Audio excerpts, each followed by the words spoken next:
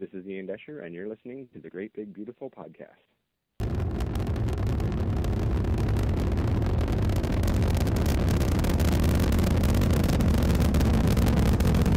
Have you ever been to Disneyland?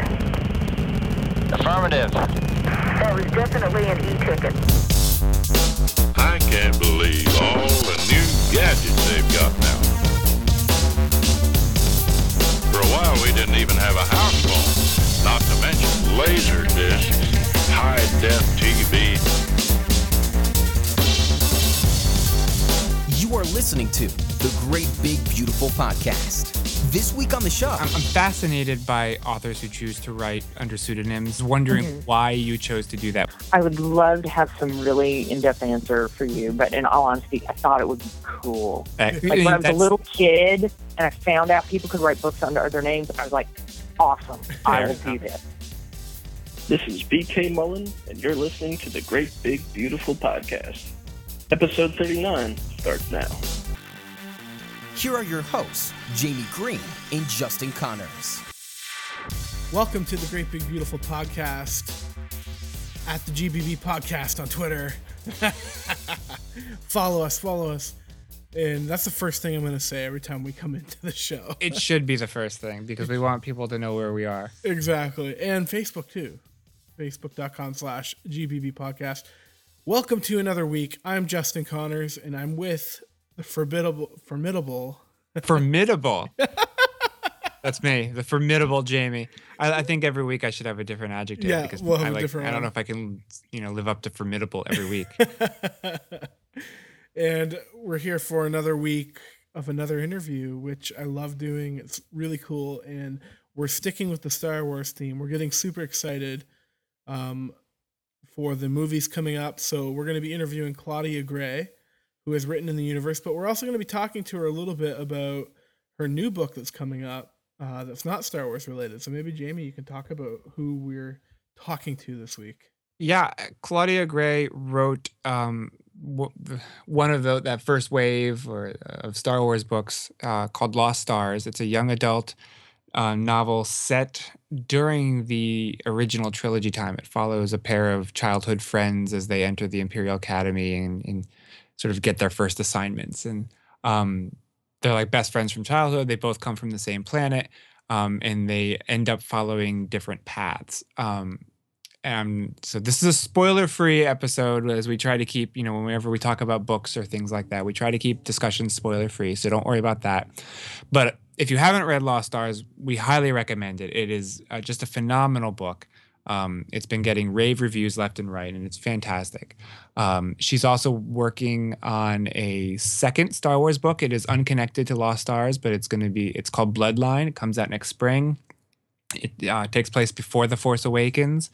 And really, at this point, we don't really know much more than that. As she'll say in the interview, perhaps after the movie comes out, she can open up a little bit more about what the book is about. But at this point, all we know is the title, and then it takes place 6 years before The Force Awakens.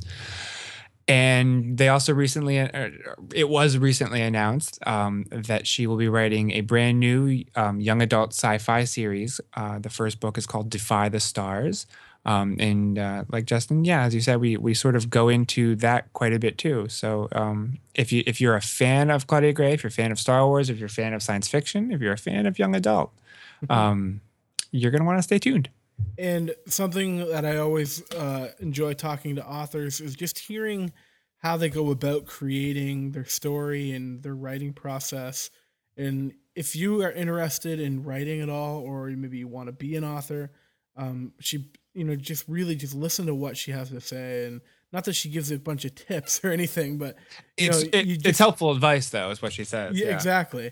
You just get an idea of how an author's mind, someone that's been doing this professionally for years, goes about doing what they do. It's really cool. Yeah, it's interesting. A lot of the things that young writers or people who are struggling to just sort of get their ideas onto paper, some of the things that they are struggling with and maybe get fed up over, thinking, I'm a hack, I'm no good, I'll never make it.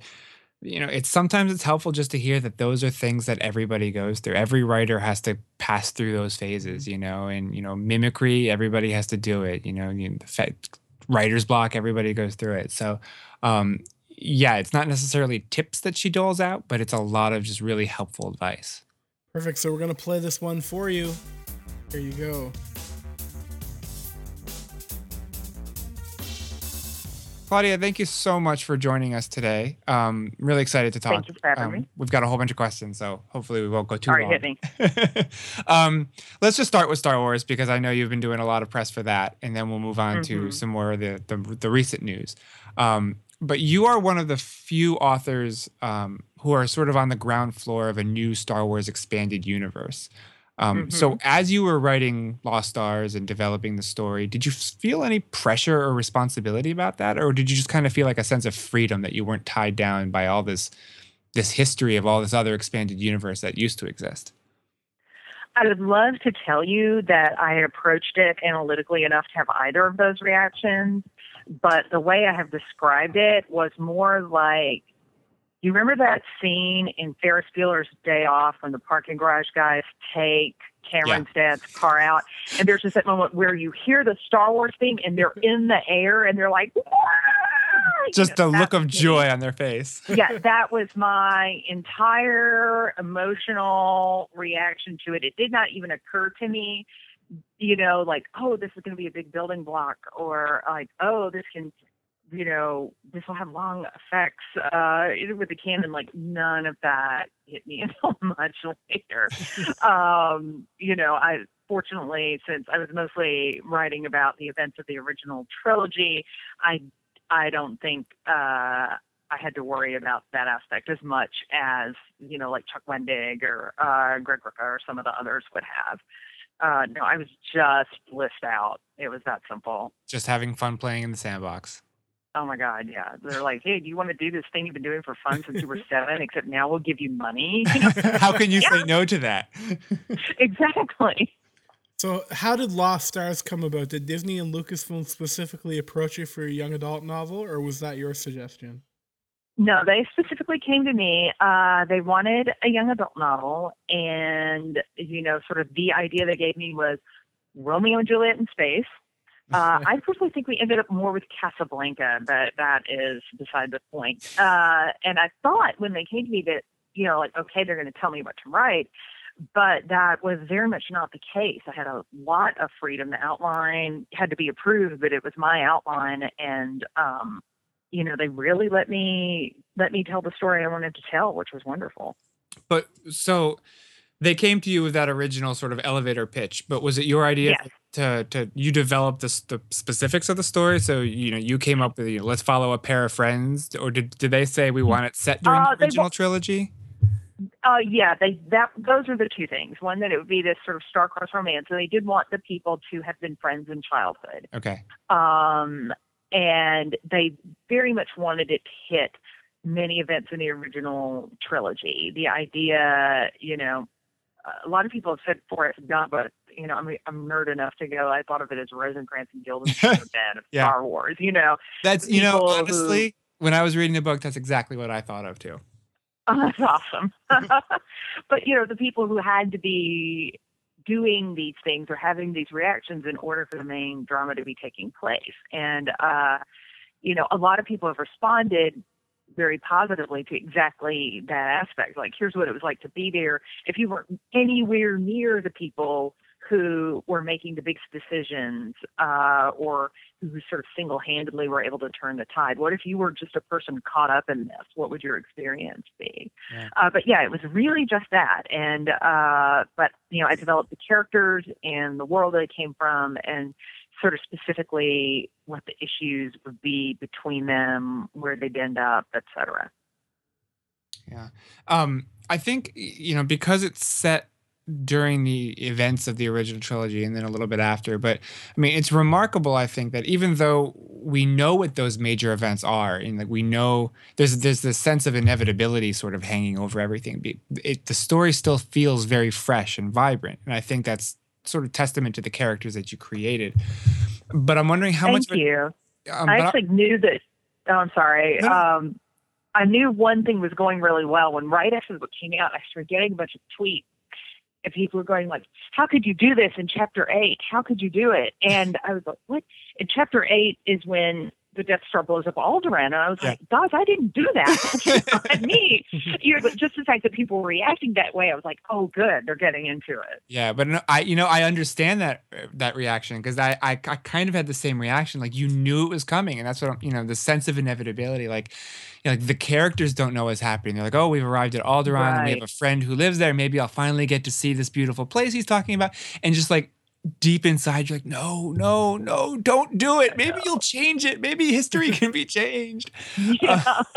You wish for poor Nash's sake it could. Exactly. But I mean, I'm wondering, how much of a challenge was it to revisit the events that everybody kind of knows so well, but from a different perspective? It was so much fun, honestly. I am somebody who has written a lot of fan fiction. I still write it when I have the time, which is not often, unfortunately. But so I'm very used to that. That's what kind of fan I am. I think most fic writers are. You look at that and then you go, well, what would it be like over here? What would it be like if you looked at it this way? What would the perspective be on it this way? So that felt very natural. The stuff that was tougher to revisit were sort of points of detail I'd never had any reason to examine before. Even very minor things like the shape of the windows inside a Super Star Destroyer. Right. That hadn't. Why would you have thought about that before? Yeah. Right. But then all of a sudden you're writing somebody in a scene there, and you actually need to paint it. And you're like, oh, this is not the color I expected. This isn't the way that I thought this went exactly. I had to pay attention to different things. Again, because your attention is usually drawn to the very, very main part of the story. And so it was like, looking more into the fringes. I'd say it was more sort of that kind of detail thing than just sort of the overall perspective. That was more challenging. Right.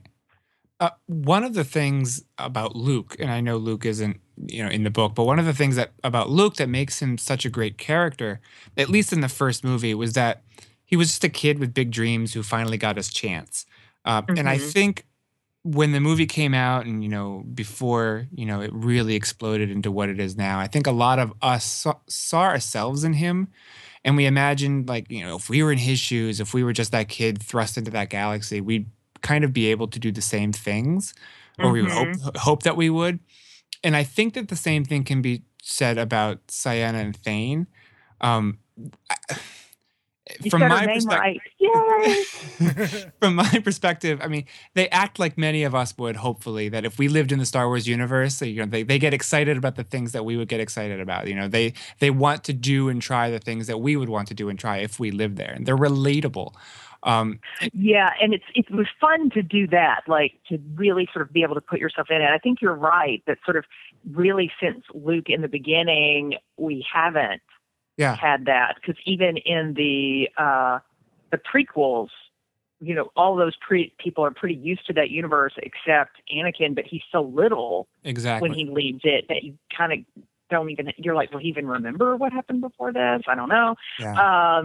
So, I think it was fun to have two sort of entry-level characters. Like, what would you do if you got to run out into the galaxy at large? Do you put yourself in their shoes? Like, when you were writing, were you thinking, like, okay, no, I'm Ciena, what would I do? Hoping to, yeah. But, of course, then you're trying to sort of figure out who they are individually. Obviously, she and Thane make different choices about the way they're going to go. But it was important that even if it wasn't exactly what I would do, that I would understand why somebody would do that, like what your mindset would be, and how some things that would look, either horrifying or at least really scary from our perspective might be the natural choices those people would make in that situation. So the book briefly wades into the events that follow Return of the Jedi. It includes a few hints and glimpses ahead to The Force Awakens. Were the plot points... Just a little. Were they mandated by Lucasfilm, or did you have a hand in creating the content for that? Neither, actually. What happened was with the final scene, which I know, like the final sort of bit, I know that's what you're referring to here, the post-Return of the Jedi content. Essentially, I, on my own, came up with an ending that was not exactly like that, but was very, very, very similar. And they, bounced this over to Lucasfilm. They came back and they were sort of like, guess what? Because it was already so close that they were like, we should make this the same thing. Mm-hmm. And so, it shifted a little bit, and then all of a sudden, I met Jakku, which is awesome. So yeah, it wasn't either thing. I just sort of accidentally invented something so similar that it fit, which was very gratifying on a Spanish level. That's really cool. You're going to get a job on the story group now. They're gonna be like, she's figured out our secret formula. That would be great. But no. So they've already announced Bloodline, which it's another Star Wars book that's going to come out in March, I believe, and is set 6 years before The Force Awakens. But that's pretty much all we know, I think, unless I missed something. Yeah, is there anything else that you can share? No, I think that's really all I can tell you at this point. Hopefully we're going to be able to share a little bit more fairly soon. I think we may be able to a little freer to talk after the movie comes out. Yeah. I will say that I made it clear from the outset. I made it clear with Lost Stars as well, but it wasn't as pertinent. But I asked to note as little about The Force Awakens as I could possibly know and write the book. And while I had to learn a few things, they really are pretty minor. I'm going to be walking in there, almost as unspoiled as you can be. The average person who keeps up with the spoilers on the internet is way, way, way, way, way ahead of me. Okay. So there's not much there, but we're just not allowed to talk about it yet. But like I said, I have a feeling that after the movie and it has come out into the world that we'll be able to share more. It was really fun to write. I can say it's not a sequel to Lost Stars. It is its own thing. It is dealing with different characters, and it is intended for adult readers. Yeah, fantastic. Something that I thought is a little bit funny is a lot of these new Star Wars books have such incredibly long titles, like officially, and they love the colon for some reason. And I think it's funny when you put those new titles next to your past books, which have very short titles, if not single words. So Lost Stars is what people call it, but it's actually Star Wars : Journey to the Force Awakens : Lost Stars. And the same thing with Bloodline. I think it has 2 colons in there. So was that hard for you to accept as somebody who obviously likes shorter titles? It's not so much like preference for shorter titles, although I did title all my old books, but for a long time in YA, you kind of had a one-word title or go home. Yeah. It's got a little ridiculous. I was always joking, like, we're going to have these books called Unicycle. Plumbing. Like, we're going to run out of the words. It was the only thing that made me sort of sad about the Lost Stars title was that because it was titled that way, it was counted as a series book. And so I didn't hit the New York Times list under my own name, which I would have if it had just been Star Wars Lost Stars. So I was like, but, it's not, as they say in Poland, not my circus, not my monkeys. Yeah. You still got to play in the sandbox, though. Yeah, and I got to play, and I got to title the unique part of the book, which I was surprised at. Lost Stars was my invention. In fact, Bloodline will be the very first book I've written, and I think that's like my 16th. I've lost count that I didn't pick the title for. Oh wow! So most authors do not get that batting average. So I'm sorry to lose my perfect record, but well, congratulations on their really high average, though. So let's talk about Defy the Stars, which was just announced. First of all, congratulations. Thank you. Nope. And this is set in an original universe? Yes. Okay, and what can you tell us about the story? The elevator pitch that we had, even though I didn't see one of these movies until after I'd come up with the story, was basically Interstellar meets Blade Runner.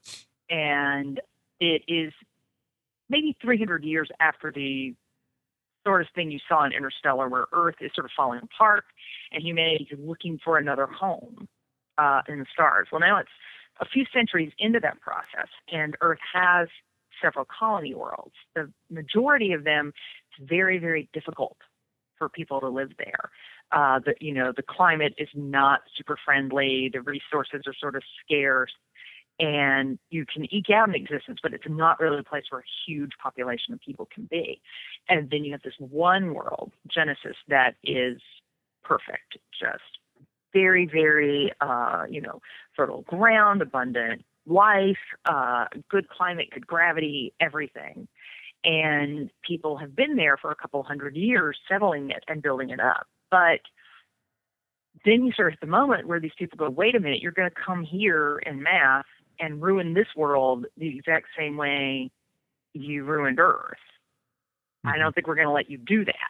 And, the people of Genesis see themselves as protecting this world and keeping it from, being just the next thing that gets destroyed, whereas people from Earth are very angry because where are they supposed to go? This is a very dangerous situation. And so you have this loop of worlds, colony worlds on Earth that are connected by wormholes, and they all have sort of developed their own cultures to a certain degree. And this one soldier from Genesis ends up sort of stranded in space and comes across one of Earth's. They have what are called mech, but sort of robotic warriors, or they do other things as well. But she finds basically an experimental prototype, and he's been stranded out there for a while. And she's trying to sort of use him for her plan, but sort of gets to the point where, is this a person or not a person? Is this somebody she sort of has the right to destroy, I guess? And it was also very interesting writing from his point of view as well. Not quite human, not quite machine. I'm fascinated. Right? I mean, I don't want to even interrupt you. Like, I just want you to keep talking. I want you to just tell me the story right now. Just read us the story. It's really fun coming up with the different worlds and how different, how the climate or the main industry there would end up shaping a society that, all of these worlds at this point, most of the people who live there have been away from Earth for a long time. And you also have vagabonds who basically are leading, spaceship lives. And they aren't connected to any one planet permanently. They sort of stop in and get resources and do work and things like this, but, they've just taken to the sky forever. And, it's been so much fun to write. I can't even tell you. Is it a relief in a way to sort of return to a story that's 100% your own creation and you don't have this massive amount of oversight like you would with Star Wars? I wouldn't necessarily say a relief, because you do have the oversight with Star Wars, but you also have the incredible luxury of not having to do a whole lot of world building. It's there, with Defy the Stars. I've had to figure out how the wormholes would work roughly. Obviously I don't have actual specs on that, but, what the ships would look like, how this would do. With Star Wars, I can send an email, what kind of ship would do this? And 2 days later, somebody's like, it's that kind of ship. Thank you. There are pictures of it online. You can probably get the blueprints if you want them. It's more freedom, but there's also a whole lot more heavy lifting. Yeah. So they've already announced, Little Brown, the publisher, has already announced that this was a deal for this book and a sequel, correct? Yes. So yes. I would imagine that settles some nerves on your end, but does it also sort of heighten the pressure, heighten the expectations? Young adult books, I've been writing series pretty much my whole young adult career. I've written one standalone novel before Lost Stars, if you even count that as fully standalone, I guess. But so no, it's going to be fun to delve back into that. And I actually think there may be room to tell other stories. If people respond very well to this, given the number of different worlds and the different conflicts that are going on, there are many other stories I think you could tell in this universe about other characters who would be in other situations. So, I hope people love this series, because I would love to explore that as also. So you're leaving the door open. Hopefully there'll be more. Yes, hopefully. I mean, you mentioned that most of the books that you have done have been YA, and that they've all been, more or less part of a series. And I know that in the YA genre, that's sort of par for the course. The publishers, for whatever reason, actually we know the reason, but they don't want to just have one standalone book. They like to have a series, whether it's a trilogy or... That's changing some now. You're seeing a little more balance between standalones and series books in YA. I think that's sort of correcting itself, but I do think there is, you're still going to see more series in that genre than you do with most adult books. Yeah. Do you prefer to work really. Do you prefer to work that way? I like it. I mean, if you really have a universe you like a lot and you really have characters you care about a great deal, you love being able to go back to them and spend more time with them. The big danger is, do you have enough plot? Do you have enough in that universe to support that long a story? And, it's very possible to get in and discover that you don't. But, for instance, I just finished writing the last book in my Firebird trilogy, which is a parallel dimensions young adult series. That was 3 books. I hadn't even come close to running out of ideas with that. There were so many different directions to go in. There were so many different possibilities. So it's really fun to be able to explore that in greater depth. And I do kind of like that about the, young adult readers are very interested in, they want to learn more about the side characters. They want to dig into this and that. So that part is very enjoyable. So for you personally, what is it about science fiction that you like? Why write science fiction? I have been such a fangirl geek my whole life that is a very difficult question for me to answer, really. Like Star Wars came out when I was 7, warping me permanently in a good way. My grandparents, I always talk about this. They had those books. I bet your grandparents had these books too. Reader's Digest, Strange Stories, Amazing Facts, or Mysteries of the Unexplained. And it was everything in there. It was like, everything from the Jersey Devil to cryogenics. Was it weird? It was in there, with just no responsibility to stick to facts whatsoever. And essentially my whole life, if it was the sort of thing that could be in that book, I'm interested in it. Does that mean paranormal? Yes. Does that mean science fiction? Yes. Does that mean, kind of like folklore or, if it's a little bit weird? I think there's just something in every Spanish personality that understands reality just needs to be a little bit more interesting. You love these more extreme situations and the way you're able to tackle problems in those kinds of stories. And so I've just always been drawn to that. Do you think that the sci-fi YA market is in a good place right now? Yeah, it's picking up a lot. Mine is one of several science fiction books that have been sold, and we'll sort of see what happens.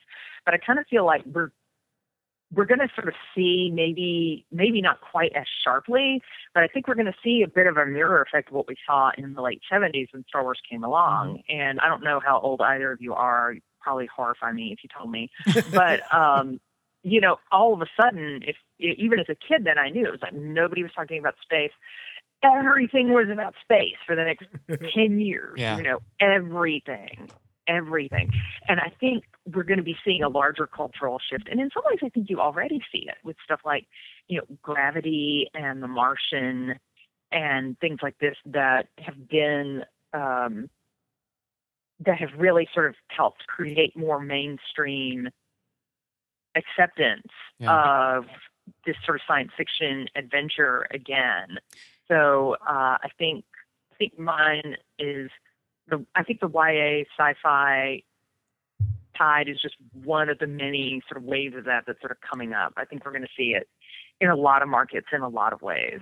Yeah, I think one of the cool things about that though is that at least the current rage for space and science fiction movies and things like the ones that you just mentioned is that we're finally kind of catching up to what used to be science fiction, back when Star Wars first came out. Now we're actually literally talking about a manned mission to Mars. We're talking about things that when in 77 when Star Wars came out were unthinkable to truly be reality. And I think so the fascination and the interest in things like Gravity and Interstellar and The Martian and all the great books that are out there is because it's not necessarily seen as fantasy anymore. This is not something that could never be true. This is something that we might be able to see in our lifetimes. Yeah, I totally agree. And in fact, I think one of the reasons we sort of saw a lot less of harder sci-fi for a while is that technology was outpacing us so fast for a while, but you couldn't keep up. By the time you were able to think of something, somebody had a patent on it, you know? And it really been that way, I think, sort of since about the mid-90s, where from sort of the advent of the mass use of the internet on, I think, basically, I think you saw a lot more trending sort of toward fantasy and paranormal elements because everybody just sort of had to step back and sort of see what this wave of innovation was going to bring. And now this stuff seems much more plausible, and maybe we're sort of able to, you know, with Star Wars, sort of like look much further ahead again now that we finally reached the place where we can do that. It's an exciting time. Yeah. So one of the most common questions I'm sure you get, you know, most authors get is, you know, what advice do you have for a young writer? And I think, correct me if I'm wrong, but for the most part, the advice that I usually hear is pretty much similar. It's read a lot, write a lot. Yeah, those are really the only things there are. There really isn't anything else. Yeah. You know, I always do tell people, like, read the stuff that you want to write, but also just read very widely. You don't know where ideas are going to come from. You don't know what's going to spark your interest. I've gotten really great ideas that I've incorporated into books from some of the least likely material. And with writing, I think it's very important. I'm not going to say write every day because I don't do that necessarily. I have been lately because of deadlines, but I'm not somebody who has to do that. Some people do, but I do think you have to write so regularly that you are making continual progress on what you're working on, and that you are no longer asking yourself where to find the time. Like you have the time. If you're not doing something else, that's what you're doing. I think that's what you have to create in yourself. So in talking to a lot of people, you know, who are, you know, struggling to write their first book, or, you know, just sort of at the beginning of their career, you know, and they get that advice, read widely, write as much as you can. I think it's interesting that maybe this is just through lack of experience, but a lot of young writers, and maybe even, you know, more experienced writers, they tend to mimic what they read, either, you know, within themes or styles or structure. And, you know, what they end up with isn't something that's really entirely original. I'm wondering how you can avoid that. You know, in all honesty, I think that's where everybody starts, unless you're some sort of massive genius, you know, in which case you don't need advice from me. But I don't think you should avoid that. I think, you know, do that and move on. I think, you know, I mentioned before that I wrote fan fiction, which is specifically derivative. It's supposed to be derivative. It's supposed to be part of the thing. You know, I learned a lot that way. And I think I, you know, sort of learned how to build off my own thing eventually after doing that. But it's, you know, it's a very natural stage. You know, maybe just don't assume, you know, the first book is going to be the one, you know, which is another reason, like, I tell people sometimes, people are like, oh, I've been working on this book for 10 years. I'm like, no, finish that book. You're done with that book. Now write the next one, because you're going to have such better ideas now. Yeah. You know, because after you kind of get that out of your system, then you move on. Or to go in a completely unexpected direction with this, you know, you had Lin-Manuel Miranda. He worked for years and years and years on In the Heights, which is a very good show, you know, but the plot line is very like a whole bunch of musicals you've seen. Right. As soon as he's done with In the Heights, he does Hamilton, which is like this huge breakthrough work of incredible originality.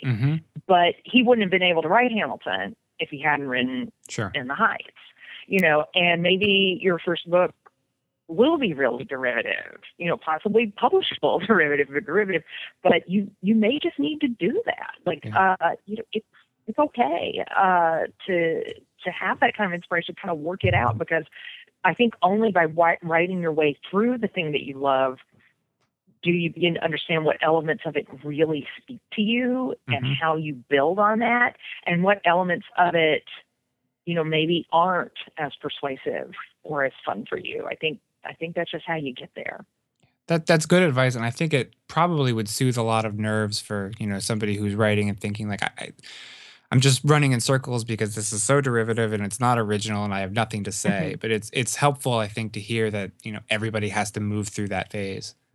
Yeah, I think that's, like I said, true for all but the uppermost sliver of geniuses who do not require advice. It's a very natural stage, kind of like the Mary Sue in fanfic. By God, if you're a 13-year-old girl, write that story about her with the violet eyes and the magic powers. You do that. Like you do that, and then you sort of build on to the next kind of character, and you grow up from there. That's where you begin. You mentioned that you don't write every day. You have been recently, but it's not sort of a pattern that you keep to. Do you have a routine? I mean, do you sit down and write even when you think you have nothing to say? Not having anything to say has not been so much of an issue. Maybe I am that loudmouthed, I don't know. But I mean, I make myself work. I make myself move forward with things. And sometimes it'll be many, many days in a row, really long days. But I'm a big believer in the concept of filling the well that you've heard of. Basically, I feel like you need to have some time where you kind of let your ideas lie fallow, because you don't have one idea for a book. You have one idea, and that idea has to meet some other ideas that have been in your head for a while, and then this cool thing you saw, and then this dream you had. A whole lot of things sort of get together and actually become the idea. And, you need some time just to kind of let that happen. And, go see movies, go to museums, go hiking. I think if you're having some novel and interesting, unique experiences, that kind of novelty stimulates your imagination, not even in a very direct way. It may not be like, oh, I saw this thing and therefore I'm inspired to write about it. It can be very angled or crooked, that path. But I think you need a certain amount of time and energy to step back and let that happen. And thanks to deadlines, I've not been able to do that lately. But I will be able to very, very shortly, which is good. So for me, that's what I need. Some people need to write every day, or they fall out of track and they lose focus on it. There's no one right way. You just have to figure out what works for you. Right. Really quickly, because I know we've kept you long enough, but I have to ask, 'cause I'm fascinated by authors who choose to write under pseudonyms, and which is what you do. And I'm just wondering why you chose to do that when you started out. I would love to have some really in-depth answer for you, but in all honesty, I thought it would be cool. Like when I was a little kid and I found out people could write books under their names, I was like, awesome, I will do this. The chance came up, I did it. Now, that said, it's ended up being hugely useful in many ways. One is just logistically that I have different Facebook accounts, Twitter accounts. These things are neatly separate, and that's handy because, on Facebook, what your readers want to see is very different than what your old college roommate wants to see. Right. It's being able to keep that stuff straight easily is nice. And as for the other side of it, I actually found it was very psychologically helpful because, you have to get a thick skin as a writer because no matter what book you have written, somebody hates it, whatever it is. And I found it was actually very useful because I would read sort of this negativity, but it was about Claudia Gray, which is a reminder that this is about the work. It's not about you. It's not about me personally, who I am as a human being. That doesn't make bad reviews fun to read. Nothing does that, but it does add just a little bit of a buffer that I personally find mentally very helpful for that. I don't know whether that's the experience of most writers with pseudonyms, but it has been for me. Awesome. Claudia, thank you so much for joining us today. This has been a fascinating conversation. Thank you. You asked wonderful questions. I wish you the best of luck with Defy the Stars and Bloodline. We're anxiously looking forward to both. Okay, thank you so much. Thank you.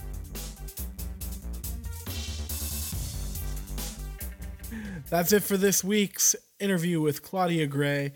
And first of all, it was a great interview. I really enjoyed it. And I always enjoy when the author, because Jamie, most of you don't know this, but Jamie comes up with a lot of the questions because frankly, I'm too lazy. No, really, Jamie does. And whenever we interview somebody, we get this comment often. I don't always leave it in the editing, but they say, these are great questions, and I'm sure it's one of those things where I don't think they would say that to everybody. So I'm happy. I just want to butter Jamie up a little bit. Good job. I'm blushing. And something also is we were talking about the pseudonym, and Jamie and I were talking before because I don't know if a lot of people know this or we're allowed to talk about it, so I'm going to say it anyway. He's going to be writing for Babbel.com, and which is a Disney-owned blog. And we were looking at the different authors, and we were like, Jamie needs a pseudonym for Babbel. Yeah, there's no way that some of these names are real names. They're awesome. I'm not. All you got to do is just go to the Babbel contributor page, scroll through. Some of them are just normal run-of-the-mill names, but some of them, there's no way that these are like the given names that their parents gave them. And if they are, man, mad props to those parents because they're just awesome names. And I feel so inadequate with my dumb name next to some of these people. Like I need to have a just rock star pseudonym. Right. And we came up with a few good ones, but I want to hear what you guys think. Oh, no. So, I'm going to put it out there. What should Jamie's name be?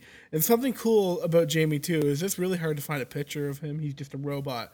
So that's kind of something that I think is cool, too. So, Jamie's a robot, so come up with a cool name for him. I don't know what, but send it in. I'm a little nervous now. All right, guys. Thank you so much for coming by this week. I am 140 Justin C. on all platforms. I am the Roarbots, and in addition, if you want to just call us and leave us voicemails, leave us some audio that we can use on a future episode, it's 301-825-5653. And we are going to get a really cool message on there for, Yeah, we've been saying that for weeks. I know. We will, though. We will. That's because we're both lazy. Yes, exactly. Call in anyway. Maybe it'll be there. Maybe it won't. And you can find us, as always, at the GBP Podcast on Facebook and Twitter. And someday we'll have an Instagram and maybe the new kids using Snapchat if we ever get big enough. I don't know. Again, we're just too lazy. Yeah, exactly. We have normal jobs. Well, yeah. Anyways, thanks, guys. Have a great week. See ya.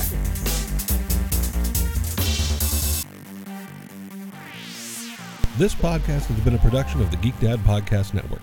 If you've enjoyed this content, please consider supporting us at patreon.com/geekdad.